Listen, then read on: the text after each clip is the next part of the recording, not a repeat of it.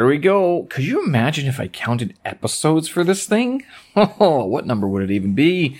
Shorts weather, humidity up, Final Cut Pro and Logic finally for the iPad. New vids are up, banks transfers is a war of attrition. New podcast episodes in the works. Ukrainian class, how was it? Thursday, May 11th, 2023. I'm Steven Sersky, your Canadian expat in China. This is my daily audio yik yak, and if you're just joining me, welcome. I hope you enjoy. I also hope you don't have very big expectations, which I know is a terrible thing to see, but it's because this is literally, do you remember what blogs were like way back in the day? Like, we're talking like 2011, 2010, 2009, when people just wrote blogs and wrote on their websites and posted just about whatever. This is kind of like that. That's why this is actually called the Steven Sersky audio blog, or the audio blog of Steven Sersky, which is available on Spotify, is because this has almost completely replaced my sort of spur of the moment writings that I used to do way back in the day. Now, and I've found it a lot easier to do the podcast system. So what you're going to get here in these sorts of episodes, if you choose to continue on with me, and I hope you do, because I think there are some nuggets of gold. You don't get this in regular travel podcasts or other yammer podcasts and stuff like that. Basically, I throw in things about what it's like to live here in Beijing, China, what it's like to be an expat in another country, some of the things that we do that keep us busy. And by no means do I generalize for all expats, but I can say that, especially given that I have another podcast in which I actually interview other expats and other people who are willing to be on a podcast, and we sort of discuss what it's like to be in China at the moment. Not only that, I've talked to other people around the world, and I've done a bit of traveling before. So now, the fact that I've been in China for so long, I think does give me a little bit more of a unique perspective compared to some other places out there. And I can't help but wonder that if maybe, even if this podcast could help, maybe, I don't know if I'd want to say sway the decision, but give some extra sort of background. Like, if you're choosing to come to China, or if you want to learn about like what goes on in China and stuff like that, excuse me, I'm going to cough. Excuse me. That maybe this gives you a little bit of information that you wouldn't be able to get anywhere else. Your travel guidebooks aren't going to tell you this stuff. Your professor isn't going to tell you this stuff. I mean, they might whisper some of the stuff on the down low, but by and large, I mean, this is an expat in China as he is, basically. So, shorts weather is finally here. Humidity is up. Basically, like 2 weeks ago, you still had to wear pants. You did. You had to wear long leggings or something like that because your knees would get cold. Now your knees don't get cold. My knees don't get cold anymore. And it is shorts weather time. The humidity is up as well. Which is nice because we're right in that shoulder season. This is like probably the best time to travel around the country, I guess you could say. I know I've been saying the next month, 6 weeks later, is going to be blazingly hot, and I actually can't remember when I first started saying that. It might have been back in March. So 2 months later, it's not blazingly hot just yet, but it's warm. It's during the day it does get warm, very warm-ish, but not hot. Not just yet. Still comfortable to run outside. Now, in another month, that might be tough to do. But anyway, the humidity is also picking up, and you can feel it on your floors. A lot of the apartments in my complex, not that I've been in a lot of them, just mine mostly. The wood floor is getting sticky, which is usually a sign that the humidity is going up. And the other thing that I've noticed, which actually kind of spooked me a while, like when I first noticed it, I think it was last year, not this past winter, but 2 years ago, when I noticed that the boards were separated. And I was going, what the hell? I didn't do that, didn't I? Because I have like a bunch of kettlebells sitting on the boards, right?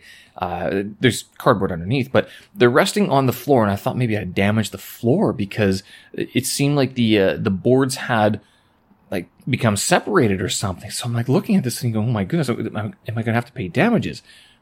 No, it's shrinking because in Beijing, it's so dry in the winter and so cold, the boards actually contracted. And I can see them now here in, sitting here in May. They're all nicely flush. Actually, they're starting to butt up against each other a little bit right now. As there's one I think that's a bit of a toe liability because it's going to stab me someday. I know it will. But all the other ones they're now sitting flush, whereas like 4 months ago during the winter they weren't sitting flush. There was gaps in between them. So you don't get this in linoleum floors. You get it with wood floors. Final Cut and Pro and Logic for iPad. Finally. So people have been talking about this. If you are at all in the know of video editing or sound editing, this has been like a big pet peeve of a lot of iPad users, Mac Pro users and stuff like that. There hasn't been, basically if you use Final Cut Pro for video editing or Logic Pro for your audio work, they haven't been on the iPad. There's been workarounds that can help and assist, but there's never been an official release from Apple. Now, they finally did it. So starting on May 23rd, they're going to have these two apps that run for about $200 and $300 a piece. Not subscription. They're a one-off purchase on your Mac through the App Store on your MacBook Pro. One-time purchase, which is great, which is why a lot of people choose Apple and Final Cut over Premiere. But the Final Cut Pro on iPad, the Logic Pro on iPad, $5 a month or $50 a year each as a subscription. So I don't know how I feel about this. They do make the point, over the next 6 years, how much money are you going to make from your videos that $50 a year is going to be at all going to matter, right? It's the same as buying the program, but this way you get updates. I think you get updates all the time. I don't know actually. But it's tailored towards editing on the iPad. Now I haven't tried it out. I've been using DaVinci before and I'll tell you, I hate it. I've tried using CapCut and I find the whole touch interface is just it slows you down in terms of editing, which you might go, hey Steve, if it slows you down so much, how much faster do you work on the MacBook? Because you don't post very much edited work. True. I hear you. Because I don't have any clients that I really work for, right? It's just myself. So, but in terms of just, if I want to do one little thing, it's easier just to do it in Final Cut rather than spending a longer time using an app or an iPad app, right? So that's basically what it comes down to.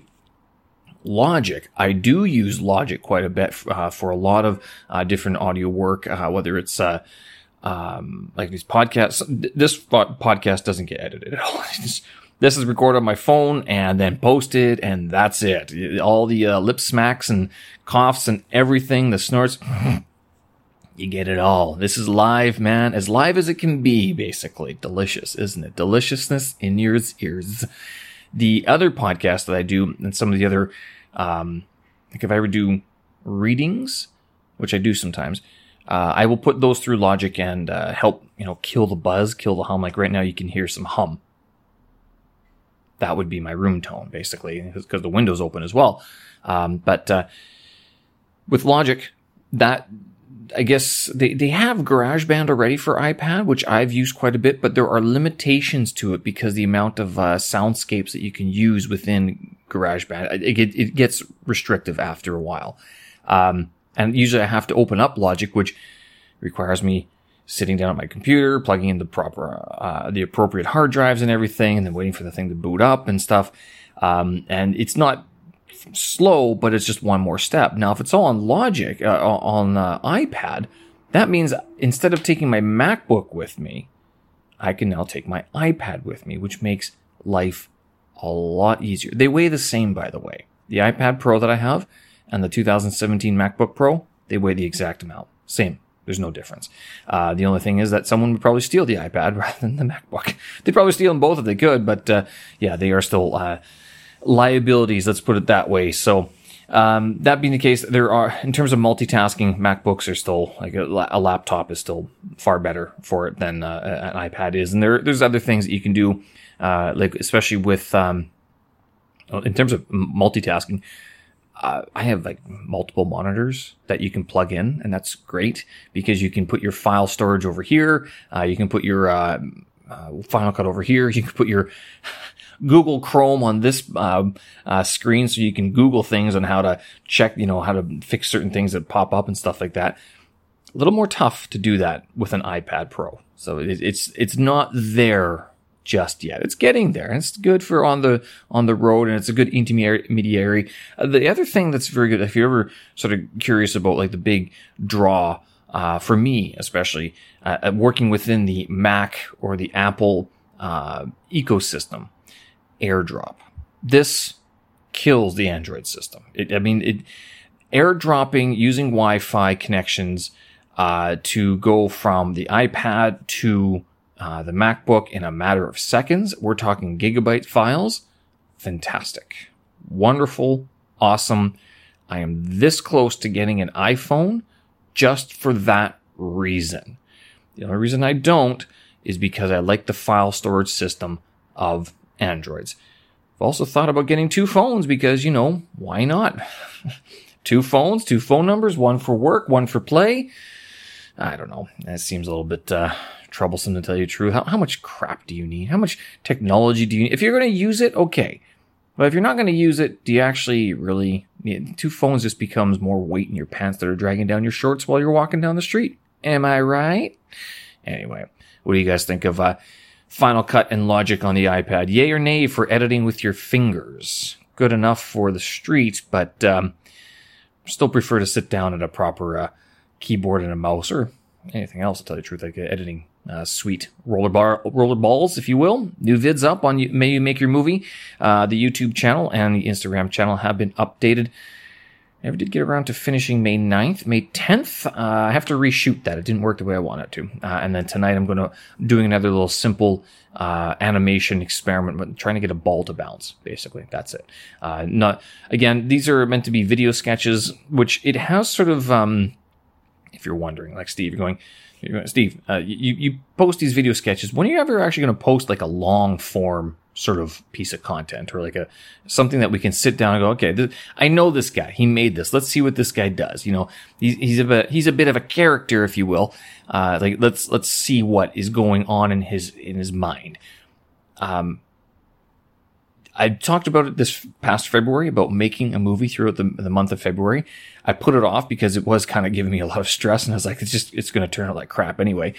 So let's put that off. But that idea is still there, is to spend a month creating a feature film. It's percolating in the back of my mind, basically. How am I going to do it? Don't know. How am I going to budget it? It's not going to be a budget. It's going to be, I'm going to shoot with what I have, and you're going to create the story with what you got, basically. That is what it is. There's no grand scheme CG this unless I can build it myself, which, if you're following along, Apple Motion, After Effects, soundtracks, and all that, I've been working on that for years. And all this is looking to culminate in a sort of feature film production at some point.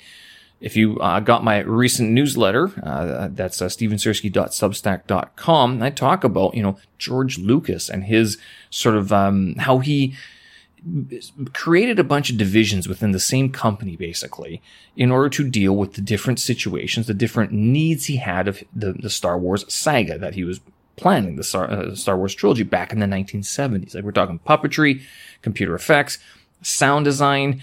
Later it was game design when Nintendo and Sega were huge, right?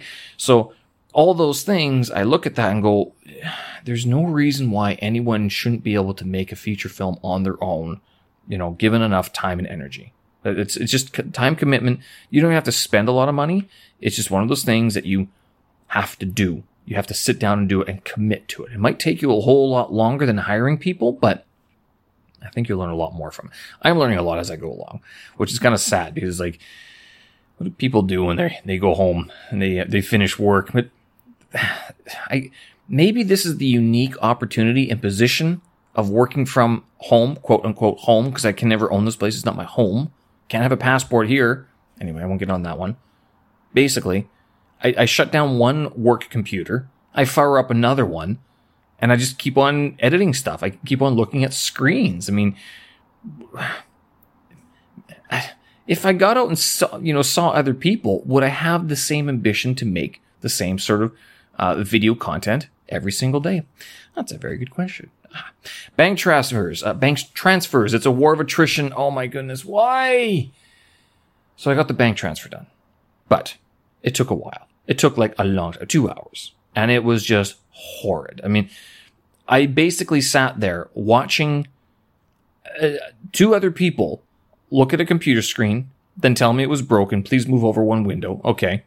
And then I watched her stamp pieces of paper, refill out the same wire transfer form 2 more times. So for a total of 3.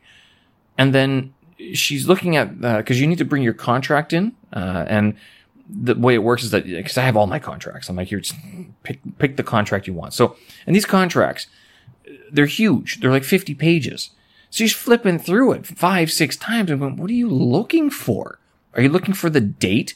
You know, the one that's by my name, that's signed at the very end and is on the front page if you look? Like, what are you trying? Because they have to match up your contract with the tax bill, with the tax slips, right? Those 3 things, and then they also have to match your passport, right? Okay, gotcha. I changed my passport last year, but this one should be figured out by now, right? It really should. Anyway, so she said, well, I got to go photocopy this. I'm like, okay. 25 minutes later, literally, I was, you got, I don't know how to put this. Like, is it customer service? Is it, I don't know how to describe this. Like 25 minutes. I see I see the leftovers, like my bank card, my passport still sitting there. Okay. But then, like, she's gone. 25 minutes. No, nothing. No word from anyone else. So I'm pacing around the place going, why is this taking so long? Like I'm cursing. I am cursing because I'm going, how can you possibly take 25 minutes, first of all, to photocopy something? I know why. It's 50 pages double-sided. Okay, I understand that.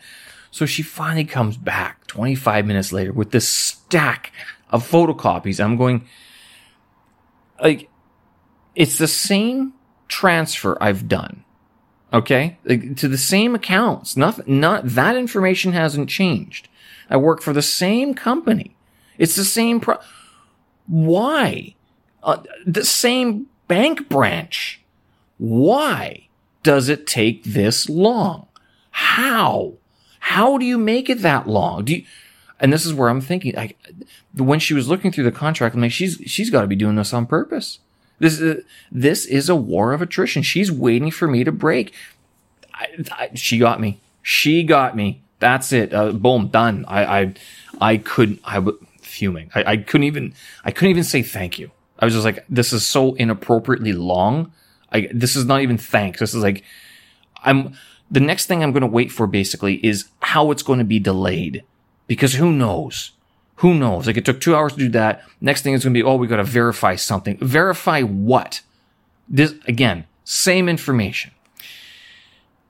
The wonders of being an expat in, not just China, but, around the world. I was talking to my Ukrainian teacher today. Actually, was it yesterday? No, it was yesterday's Ukrainian teacher I was talking to about this bank transfers, and she's like, "Oh, it's very quick in Ukraine." I'm going, I'm starting to think. I'm like, well, I don't think we're in a very similar situation.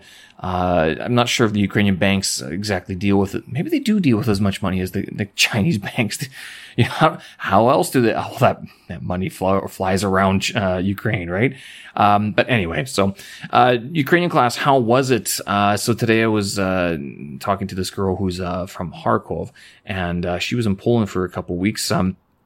She spent the vast majority of the class talking, and I start to wonder, I'm like, she speaks in a way that I actually understand her, which I think is actually a flag that she speaks probably not Ukrainian natively. So she learned Ukrainian because she's in Ukraine, but I think she might speak another language as a primary language, like as a first language.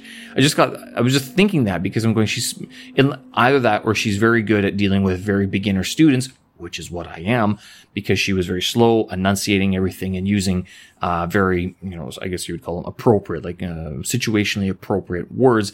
In that, it's like if there's a very complex way of saying something and there's sort of like then there's a street level way of saying things, like with a lot of your F sharps and stuff. And there's like that middle way that you're talking to someone who should understand, if they have any knowledge of this language or any knowledge of these words, they should understand these few words that I'm stringing together, right? And then you throw in a new word here and there and something like that just to expand the vocabulary. So it was nice to listen to her because I was able to pick up a lot of words that I know are Ukrainian. I know I should be using them, but sometimes I don't remember how to use them or conjugate them in real time. And I've talked about this as being an issue before. So what I've started doing, and one of the reasons I didn't really mind her talking so much, is that I also have another podcast I'm listening to. I mentioned this yesterday, The Shit I Know, on SoundCloud. It's to Ukrainians who just talk back and forth, kind of like what I do here, except I do this by myself. And they do use a little bit of other Slavic languages as well, but a lot of it is Ukrainian. It's primarily Ukrainian with some mixture of others like Surgic, and so Surgic is Ukrainian and a mixture of the East Slavic language as well. And so with that, I'm slowly picking up, the sort of the collocations, not so much the idioms because I wouldn't understand them anyway, but the collocations for sure, and then the conjugations, declensions, and stuff like that. So slow progress, but I just kind of wonder, and this is actually, it's more like a test. If I continue studying Ukrainian going forward, how long would it take me to reach a level of proficiency? And are the skills or the methods or techniques that I'm using for Chinese transferable? Already I can tell you I don't want to look at flashcards, but unlike Chinese, I'm finding much more value in speaking with people right away. And that's possibly because I'm able to read the words. So if they write something down, I can read it. Whereas in Chinese, you have that dual sort of issue of like character and pinyin and tone. That's a tripartite elements of the Chinese language. So I wonder, that's what my question is, kind of going on in my head right now. New podcast episodes in the works. So if you thought I was done with this podcast, definitely not. The big podcast has some ideas, and I've noticed that sometimes it requires a beer or two to send that message finally, just to sort of slow down the thought process, to stop overthinking it. So I messaged a couple of people today, like, hey, would you do a podcast appearance? And then I could hit the May requirements for my podcast. Both artistic in different ways. One more film, the other guy is more games and stuff like that, which I've been going on about quite a bit lately. So it might be interesting to have them on the show and talk a little bit about what they do and why they are interested in those things. All right, folks, I'm going to leave it there. Show notes and tracks up on my website, stevensersky.com. Thanks for listening. I appreciate it.